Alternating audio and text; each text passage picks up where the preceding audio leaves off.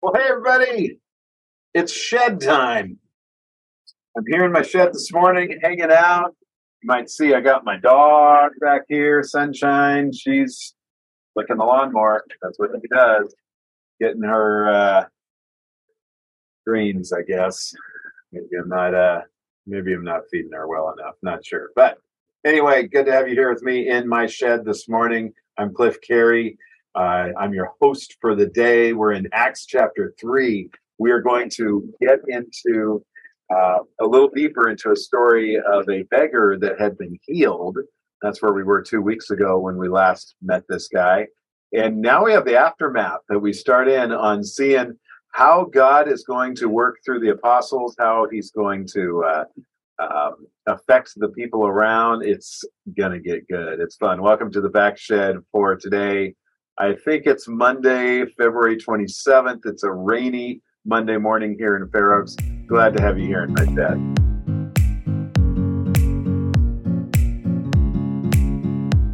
Today, I am in Acts chapter 3. I think this is going to be a lot of fun to get into.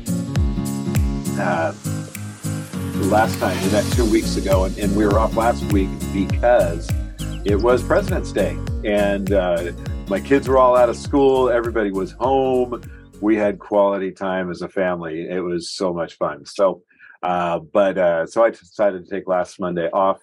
And here I am back here with you today live. Welcome to my friends that are watching along.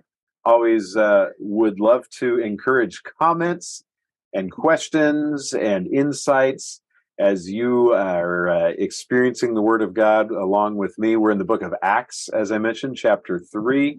And I want to say hello to my friend Barb Ballas over in the Cleveland area of Ohio, joining with her brother Rick this morning. Welcome, Barb. Anyone else that's here, let us know. We'll shout out. If you don't want people to know you're watching, don't let anybody know. Oh, all right. We're as you saw, my dog is down here. We're getting through the rain. Just started picking up outside here, which is always fun.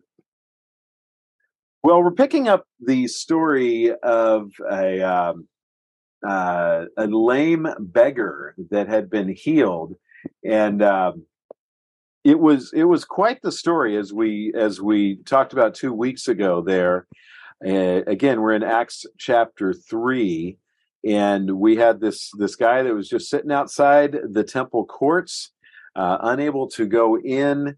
He had been begging. Peter looks at him and gets his attention and says, in the name of Jesus, let's see, where was that? That was so good. In the name of Jesus Christ of Nazareth, walk.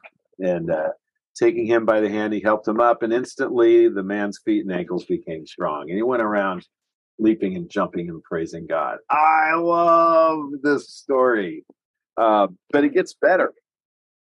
Now, as we're getting into this, I have Linda asking me, when, Cliff, are you going to be teaching the Acts Sunday School class? I don't have that solidified yet, so stay tuned. I will let you know just as soon as I know.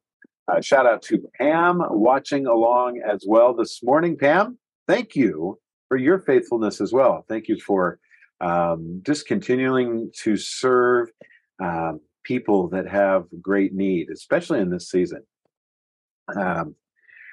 So this beggar, he had great need, and he had been healed, and he's running around. He's excited, and as you can expect, a spectacle is starting to develop. There are a lot of people that saw it happen, that were kind of there waiting outside the temple courts, and they see this whole thing, and suddenly he is running around, and they're in wonder, they're in awe. You have people that also, though, as teachers of the law, are skeptical, and they are the ones that are going to kind of be the onlookers today, as well as people that were just watching along. So we're picking it up in verse 11, Acts chapter 3. Let's do this. All right. Valerie, good morning to you as well. Saw you. yesterday at church. Didn't get to talk to you though, but I did see him. I think I saw you. If I didn't, I just lied. That's bad. Okay. Here we go. Verse 11. While the man held on to Peter and John, all the people were astonished and came running to them in the place called Solomon's Colonnade. Now, this is also Solomon's Porch is another version refers to it.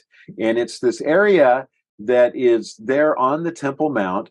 And it's over on the, I believe, scholars think that it's on the east side of the Temple Mount. So at a place where, and this was a place that was known for the Christ followers to gather in this area. Okay, so and it has these giant columns, and it looks out over beyond that looks out over the Kidron Valley off to the east there in Jerusalem as a frame of reference for you. But it's important when they say that they were there at Solomon's Colonnade, that was a place where the believers did gather. Okay, and so the people are astonished. They're running to them in there. And it says, verse 12, when Peter saw this, he said to them, fellow Israelites, and he gets their attention, and most of them know who Peter is and that he's part of this group. Why does this surprise you? Oh man, he's getting ready to set them up. Why does this surprise you? And oh man, seriously, think about that for a second. The speaker insults the crowd immediately. This is going to be good. Why do you stare at us as if by our own power or godliness we made this man walk? I love the humility. I love that immediately he points it away from their own power, that he is saying, it's not me, that it's not us.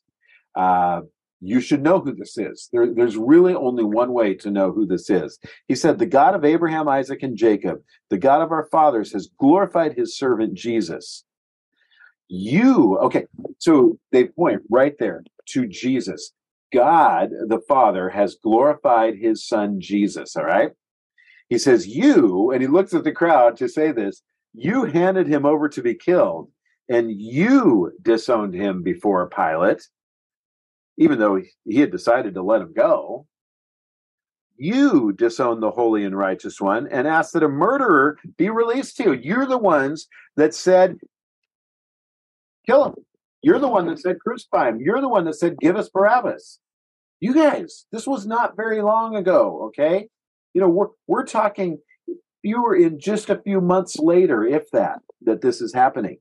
You killed the author of life, but God raised him from the dead. All right, so now he's pointing back and go, okay, you guys did all of this. You refused to recognize that he's the Messiah. You refused to acknowledge not only the good works that he did, but you refused to acknowledge the miracles that he did, and you refused to acknowledge that he was doing this under divine power, not under the power of Satan or anything else. Like, he was real.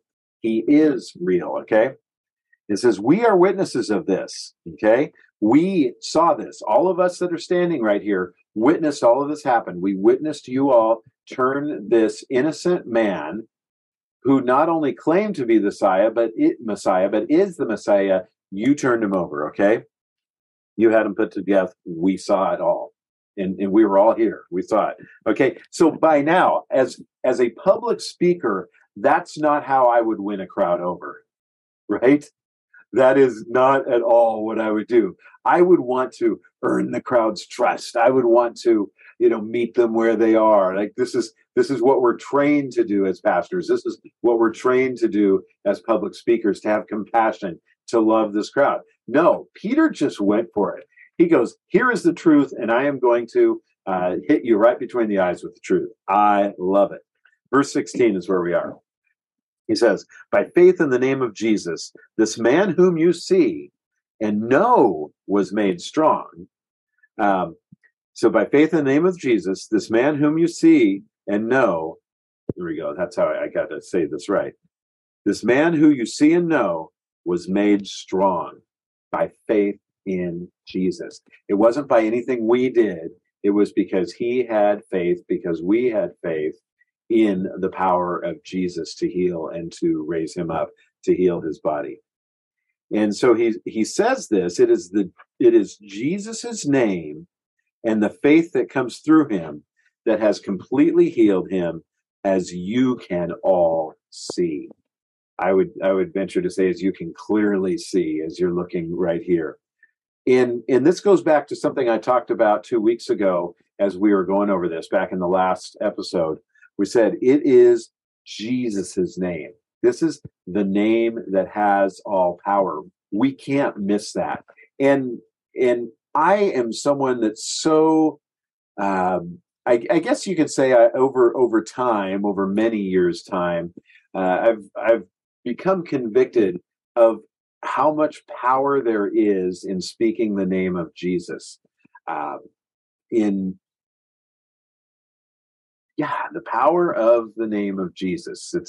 They say it's Jesus's name and faith that came through him that has completely healed this man, as you can all see. So sometimes let's not forget, right, in the name of Jesus, that we lift our burdens in the name of Jesus, because it is at that name that the demons shudder.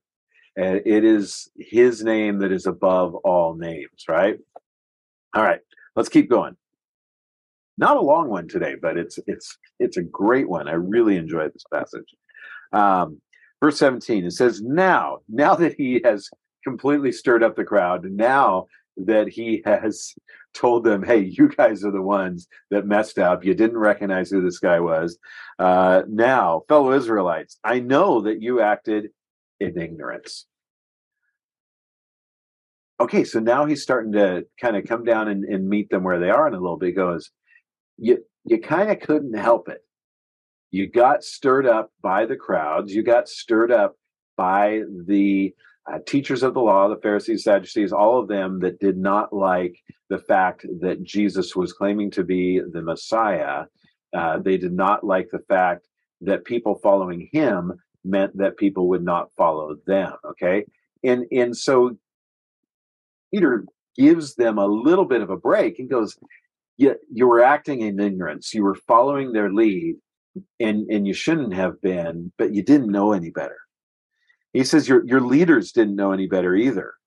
But in verse 18, he says, this is how God fulfilled what he had foretold through all the prophets, saying that his Messiah would suffer. So there's this key piece there that we always have to go back and remember, is God is sovereign over all. Our Father is sovereign. He is always in control. And in his plan, he uses bad things to bring about the good. And that's something that really most of us will struggle with, is that God will use these bad things for good. Because we really struggle with the predestination part of this, is would God predestine these bad things to happen? And if I believe in a good, faithful, loving, sovereign God, then I have to trust that his plan is perfect, even if it involves using imperfect, bad people that do evil. Okay. And clearly Peter reminds them, the prophets have been telling us literally for thousands of years that the Messiah is going to have to suffer. Don't you remember? Didn't you go back and look at that? And in the near hundreds of years, as they went back, that was very clear. The prophet said that the Messiah would suffer. And so then he hits them hard. Ready? Right there. Nails them between the eyes. Verse 19. Repent then, and turn to God, so that your sins may be wiped out, that times of refreshment may come from the Lord, and that he may send the Messiah who has been appointed to you, even Jesus. Okay? And so it's so cool. He's narrowing it down in. He says, because of everything that you've seen, because of all of this, you need to do this one thing. You need to repent. You need to turn around. And that's the exact same message that Jesus gave when he was on this earth to people was repent, okay? So Peter says, repent then, turn to God so that your sins may be wiped out. So your sins would be wiped out. The times of refreshment may come from the Lord. That one caught me because I wasn't expecting Peter to give them a little bit of a soft landing at all with this. But he really says, listen, you are going to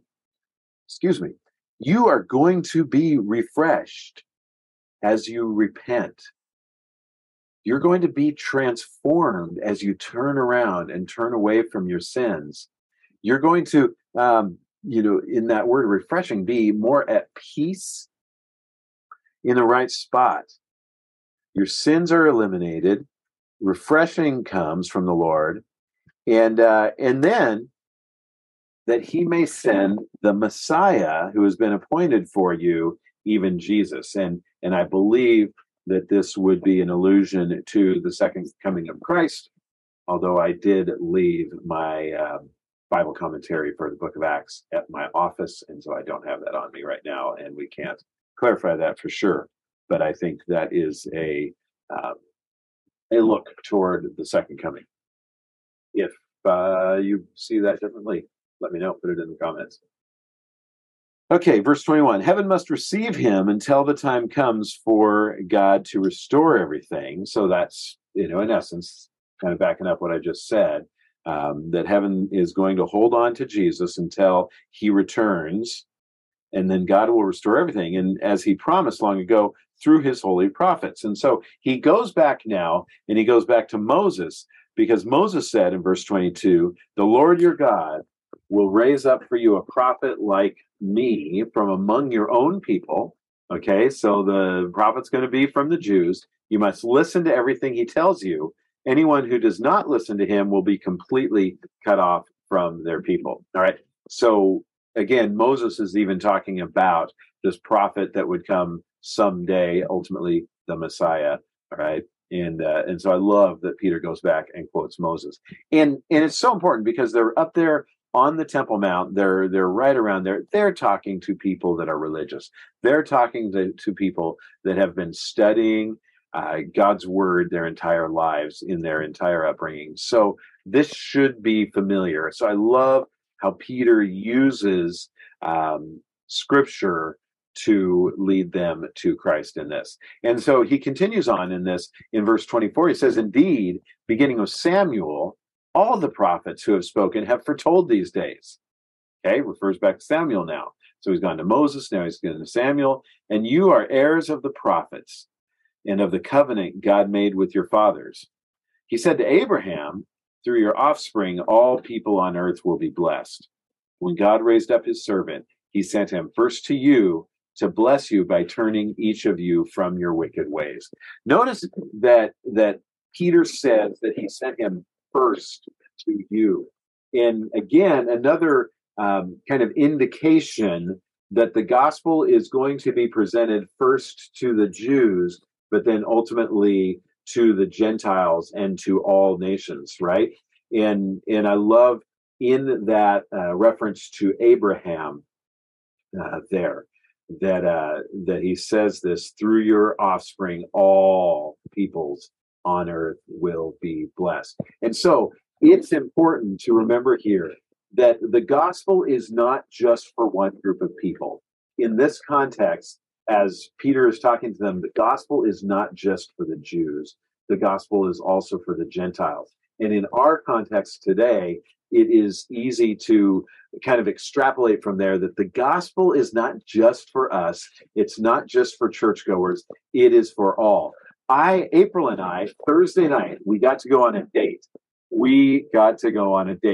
Can I just tell you, I love having a 15-year-old that can stay home and be responsible for the rest of the kids. It has been revolutionary. So we went on a date Thursday night, went out to dinner. It was great. And afterwards, we went to the movie, and we went to see kind of a pre-opening of Jesus Revolution, the movie, okay?